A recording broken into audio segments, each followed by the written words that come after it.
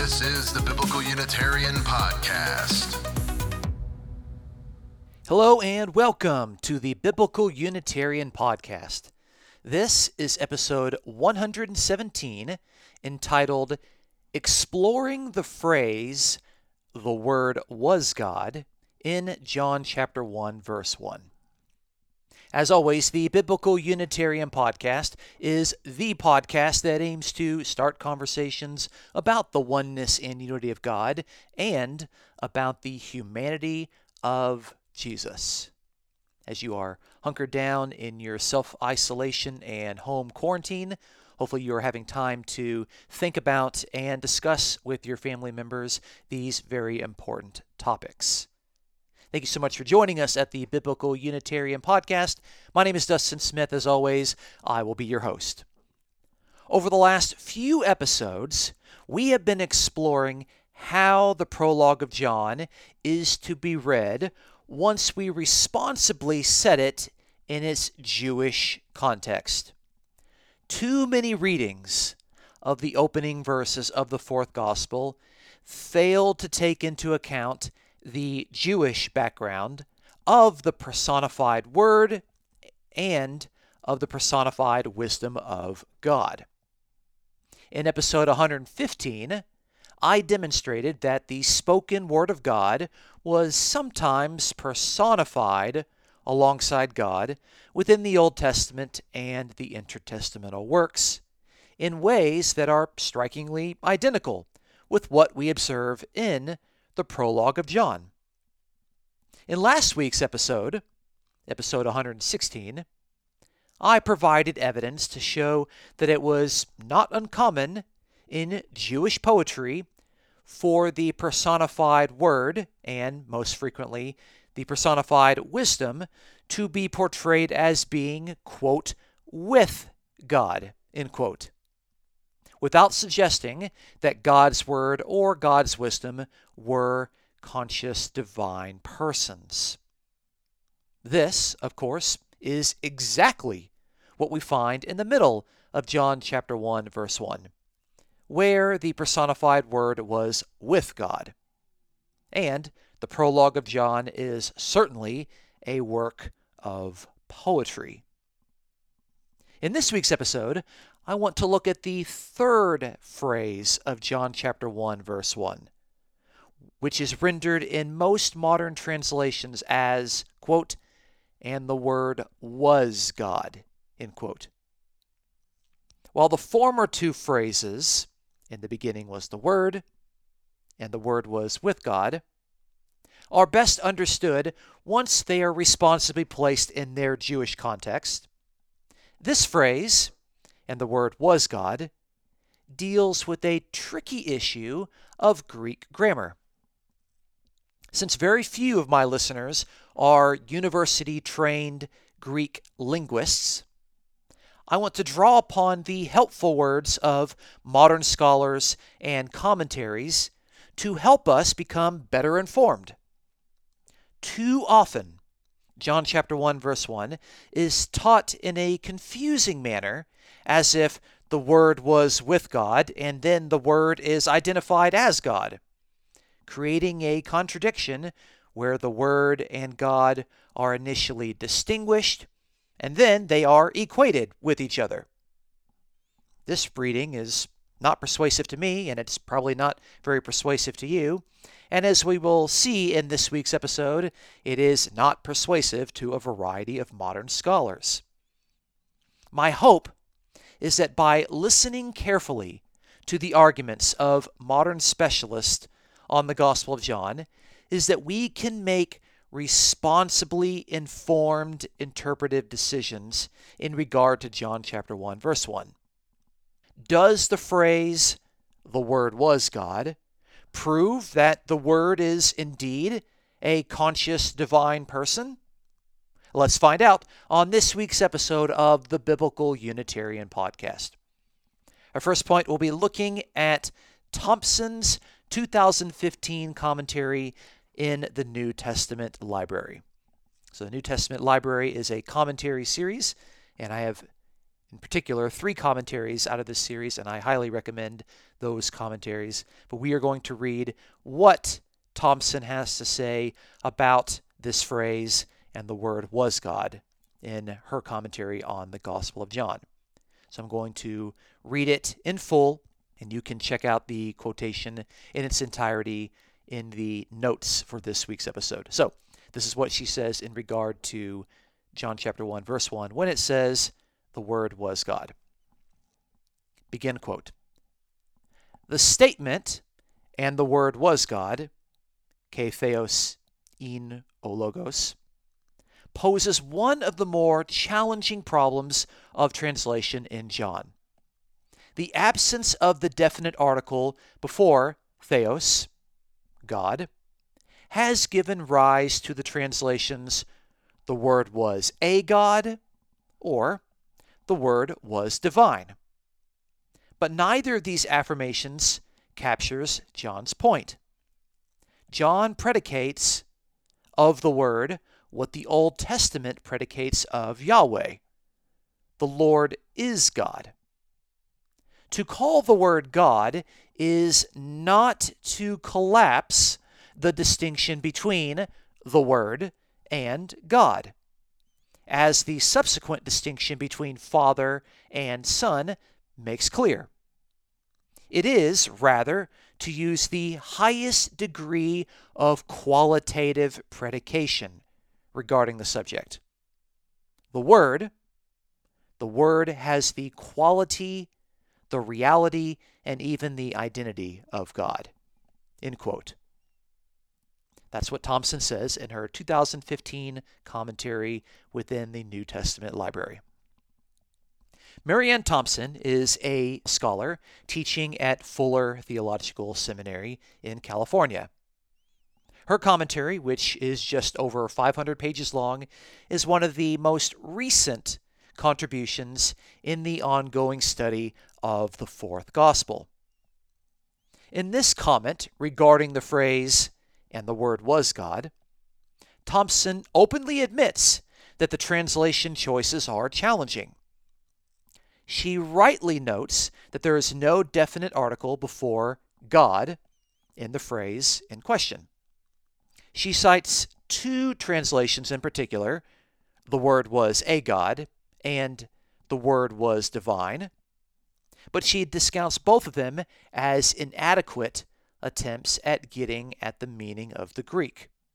In offering her rendering, she argues that calling the word God is not to collapse the distinction between the Word and God.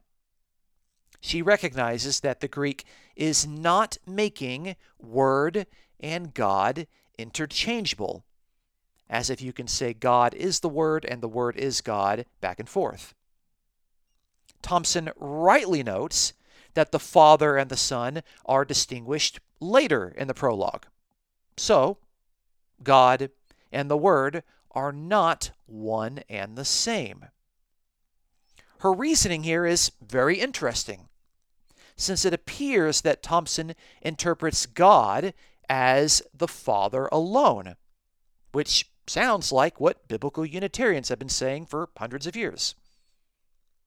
Instead of suggesting that the phrase, the Word was God, is collapsing the 2 nouns together, she sees the subject of the phrase, the Word, as having the quality of God, a qualitative predication of the Word. To sum up, Thompson argues that when John chapter 1 verse 1 says that the Word was God, the Word and God are not interchangeable terms. They are not one and the same. According to Thompson, God is the Father, and the Word is distinguished from the Father.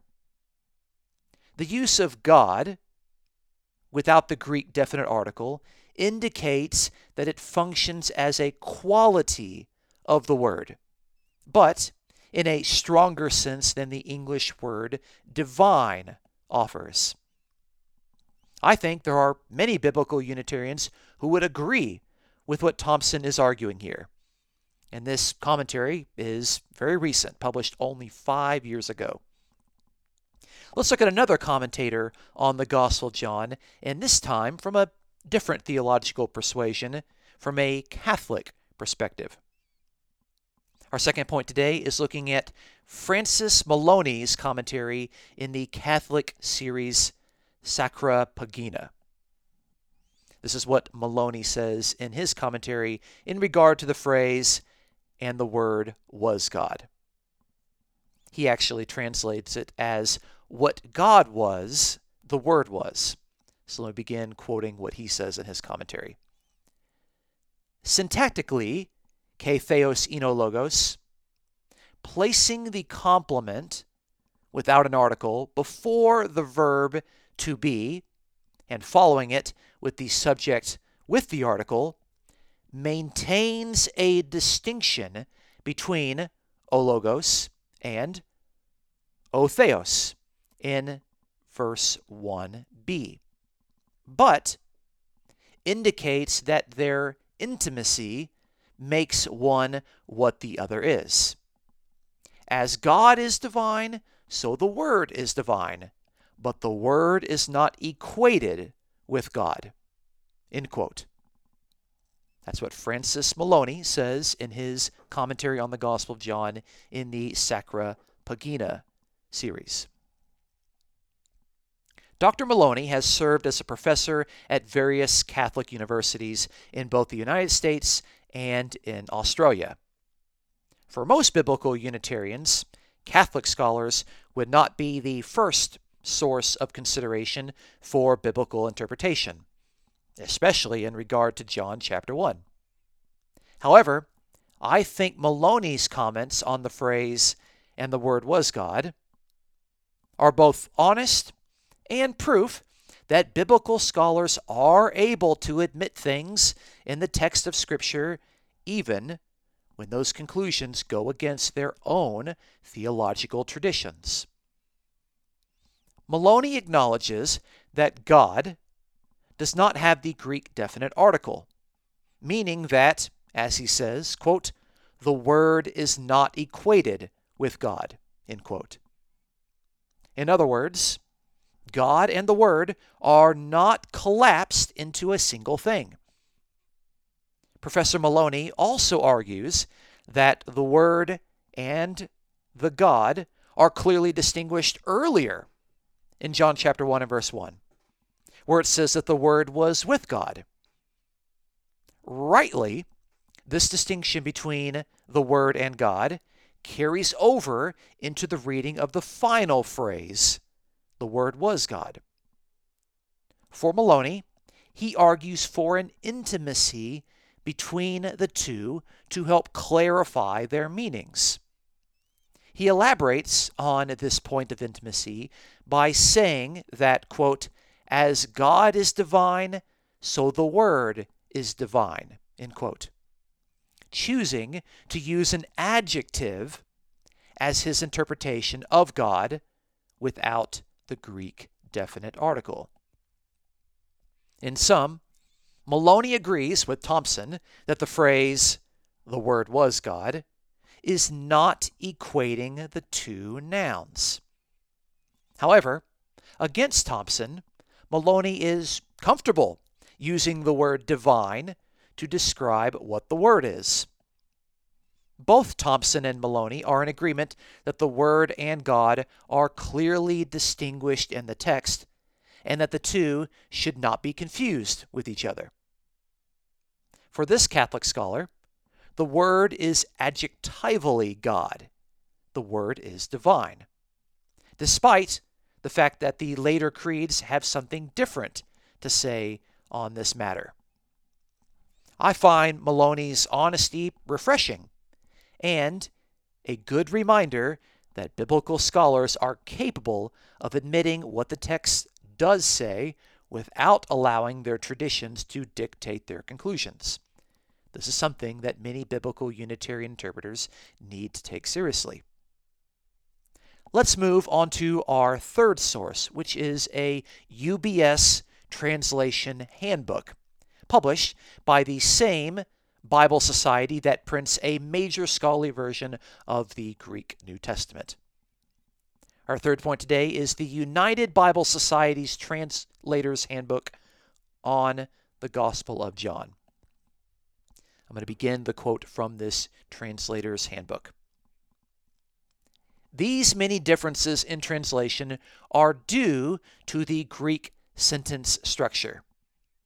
In this type of equational sentence in Greek, A equals B, the subject can be distinguished from the predicate by the fact that the subject has the article before it, and the predicate does not. Since God does not have the article preceding it, God is clearly the predicate, and the Word is the subject. This means that God is here the equivalent of an adjective, and this fact justifies the rendering He, the Word, was the same as God. John is not saying that the Word was God the Father, but he is affirming that the same divine predication can be made of the Word as can be made of God the Father. And so the Word can be spoken of as God in the same sense. End quote. The United Bible Societies publishes one of the standard editions of the Greek New Testament, and they have been doing so for many years. The latest edition is the 5th edition of the Greek New Testament. This handbook, edited by Newman and Nita, is generally balanced in its comments in regard to how it encourages its readers to understand the challenging Greek phrase behind "the Word was God." The handbook highlights the key issue. The Word is the subject, and God, without the Greek definite article, is the predicate. According to Newman and Nita, the lack of definite article for the noun God actually makes it function as an adjective. This, of course, indicates that the Word and God have not collapsed into a single thing or person.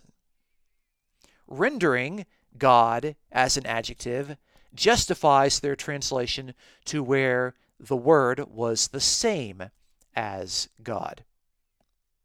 Newman and Nita also helpfully point out that God in John 1:1 is the Father, which is a point with which biblical Unitarians heartily agree. So while the Word is not God the Father, the Word has the same predication of being divine as the Father. In other words, Newman and Nita are comfortable using the adjective divine in regard to the function of God in this final phrase of John chapter 1, verse 1. They are quite clear that the Word and God are not equated as if they were interchangeable terms. To sum up, the United Bible Society's handbook, which is not funded by any particular theological tradition or position, argues that John chapter 1, verse 1c is a special case in regard to the absence of the definite article in regard to God. According to Newman and Nita, the Word and God have not collapsed, as they maintain their distinction. God is defined as a single person, the Father, and this God, within the phrase, "the Word was God," functions as an adjective of the Word.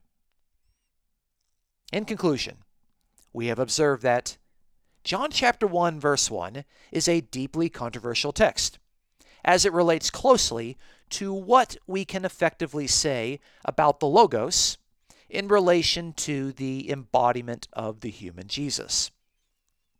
The final phrase of John 1:1, which says that the Word was God, appears on the surface to be equating the Word with God as if they were one and the same. However, we have noted from a variety of scholars that this is not the correct way to read John chapter 1, verse 1. We first observed that within the last 5 years, Thompson's commentary on the Gospel of John argues strongly against collapsing the Word and God. She insists that the two remain distinct, just as the rest of the Gospel of John distinguishes the Father and the Son during the ministry of Jesus. Thompson also acknowledges that God, in John 1:1, is the Father alone. In regard to how we should interpret the phrase, "the Word was God," Thompson argues from the grammar that we should understand God in the final phrase of John 1:1 in a highly qualitative sense. We also saw that a prominent Catholic scholar, Francis Maloney, argues for basically the same reading of John 1:1. He, too, insisted that the Word and God should not be collapsed, and that the Word was adjectivally divine. Maloney's arguments should encourage biblical Unitarians to not judge a book by its cover and to be willing to listen to arguments from persons from other theological backgrounds. Lastly, we observe that the Standard Translation Handbook, published by the United Bible Societies, offered the very same reading. The Word is not equated with God in the phrase, "and the Word was God," as if the two were interchangeable. The UBS Handbook suggested that God functioned as an adjective in regard to the Word, thus making God a divine predication. Furthermore, the two scholars who wrote the UBS Handbook argued that God, in John 1:1, is the Father. These scholars are, in their own ways, arguing that John 1:1 is not a proof text for the divinity of Jesus, as if Jesus is called God in the same way that the Father is God. And they give me confidence when I interpret John 1:1 as, "In the beginning was the creative and powerful utterance of God, and this utterance, personified, was with the Father, and this utterance was the fullest revelation of the Father." Join us next week as we look closely at John chapter 1, verse 3, where all things were made by God's personified Word, by placing this text against the background of its Jewish context. Please consider supporting the Biblical Unitarian Podcast as it aims to promote the sound truths about the oneness and unity of God and the humanity of Jesus. You may check out this episode's description for a PayPal link. Thank you so much for listening to the Biblical Unitarian Podcast. My name is Dustin Smith. Until next time, you folks take care.